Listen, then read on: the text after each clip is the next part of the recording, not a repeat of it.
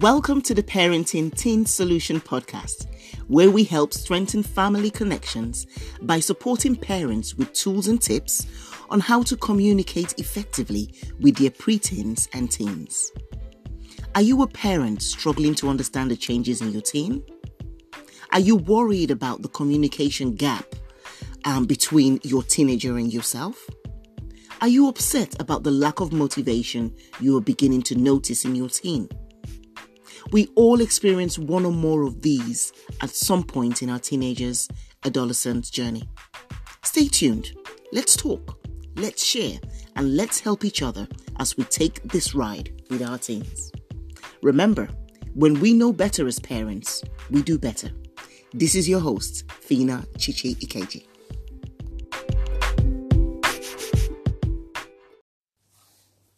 Hey amazing parents, welcome to this episode on the Parenting Teens Solutions podcast. Today we're going to be looking at a topic that I've titled, How to Avoid Losing Influence Over Your Tweens and Your Teens. Why are we talking about influence? You know, a lot of times we actually give more power to the outside world to influence our teens and tweens without really realizing it. We do that because we don't make certain adjustments in the way that we're parenting.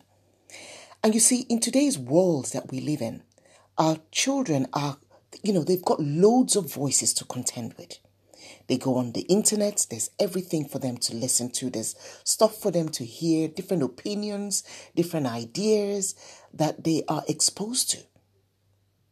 So as parents, how can we keep our voices as the most influential? How can we make sure that our voices, that what we say, are actually heard by our teenagers? There are three things I want to advise and I want to suggest, really, that we start to do more of so that we avoid losing influence over our tweens and teens. Let's start with number one. I think one of the things that we need to do more consistently is to talk to our teens, talk with them without yelling at them.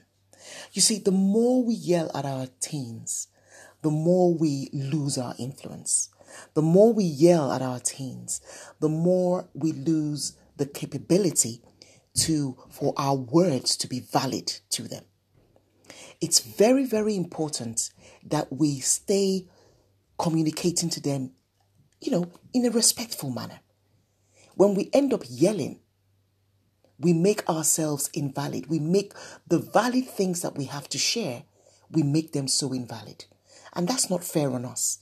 Because we as parents, we come with a lot of experience and a lot of knowledge. And what a waste it would be that our knowledge and experience are not being heard by our teenagers just because we've infiltrated the communication with yelling. Let's learn to stop the yelling. Let's learn to avoid the yelling. Let's learn to minimize the yelling. Let's learn to talk with them and talk to them without yelling so that our influence stays stronger, so that our words, our knowledge, our experiences that we're trying to share with them are valid. Let's do that. Number two, let's correct them without criticizing them. It's very, very important that we learn to correct them without adding on the criticisms to it. Because what happens is that they only hear the criticizing words. They don't end up hearing the corrections that we're trying to make. They don't end up hearing the good advice, the valid advice that we're trying to make. So let's avoid criticizing them when we're correcting them.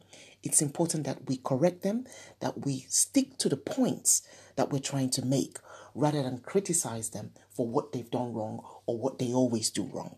So very, very vital for that. Number three, and that's the final one I've got here, is let's take, their past mistakes that they've made. Let's refrain from always bringing up the past mistakes when we're dealing with current issues or current matters. There's a tendency that we have that we always refer back to, oh, that's how you did it last time. You always do it this way. You always do that. Why can't you do it differently? You always. When we add that, you always do it a certain way. there's an accusation to it, because I bet you, if both of us, if we really think about it, it's not all the time that they do it. And even if it's all the time that they did it, we've corrected them before in the past. We've got to let go of that and deal with what we're dealing with today. Every time that we refer back to the past and link the past to what they're currently doing, we lose our influence on them.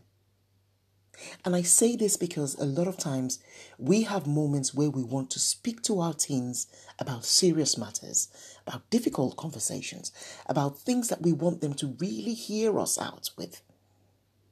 But what happens, and what kind of water down these messages, is that we've yelled at them, we've spoken to them, criticizing them, and we've always included their past mistakes with what we're talking about. I want our influence to matter. As I said, we come with experience, we come with knowledge, we come with love. We come with so much that I would hate for us to lose it to the world. I'll hate for us to lose it to the outside world, who may not even share our value systems with us. So let's learn to talk more. Let's learn to talk with them. Let's learn to do things differently without yelling at them. Let's learn to correct without criticizing them. And let's learn to let go of their past mistakes. You know, one of the tricks of the trade I always apply is that I think about myself. I say, if I'm going to be corrected now, would I love someone to criticize me as they're correcting me? Or would I just want them to stick to the point, let me know what I need to do better, and I move on? What would I prefer? I would prefer for someone to talk to me, correct me if I need correction, and let me know what it is that I need to do, rather than criticize me. Ooh, and the yelling. I've never loved loved being yelled at. And so I make it a very conscious habit not to yell at my kids. I was hurt as a kid when I was being yelled at. I didn't like it. It didn't do any good for me.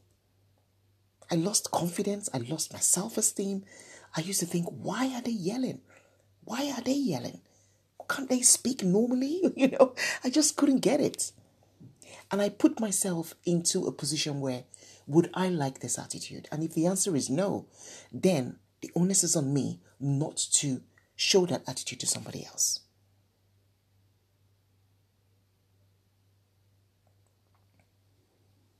It's very vital that we keep the positive influence that we have.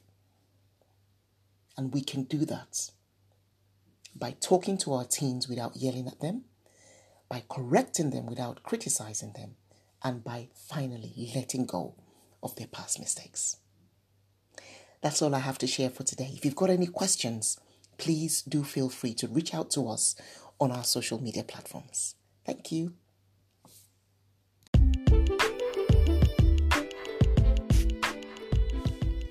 Thanks for listening to this episode. I do hope that you did enjoy it. If you've got any questions regarding this episode or any other questions on parenting teenagers, please do feel free to reach out to us on our social media platforms. We're on Instagram, Parenting Teens Solutions, and we're also on Facebook, Parenting Teens Solutions as well. Let's continue to grow together. Let's continue to encourage each other, inspire each other, and empower each other as parents of teens. Let's continue to thrive together as we navigate this journey with our teenagers. We help them, we communicate with them, we connect with them, we build that relationship with them as they go through this journey from teenagehood to adulthood. Until we meet again in the next episode, I want to say take care, God bless you, and have a fantastic week ahead. Bye-bye.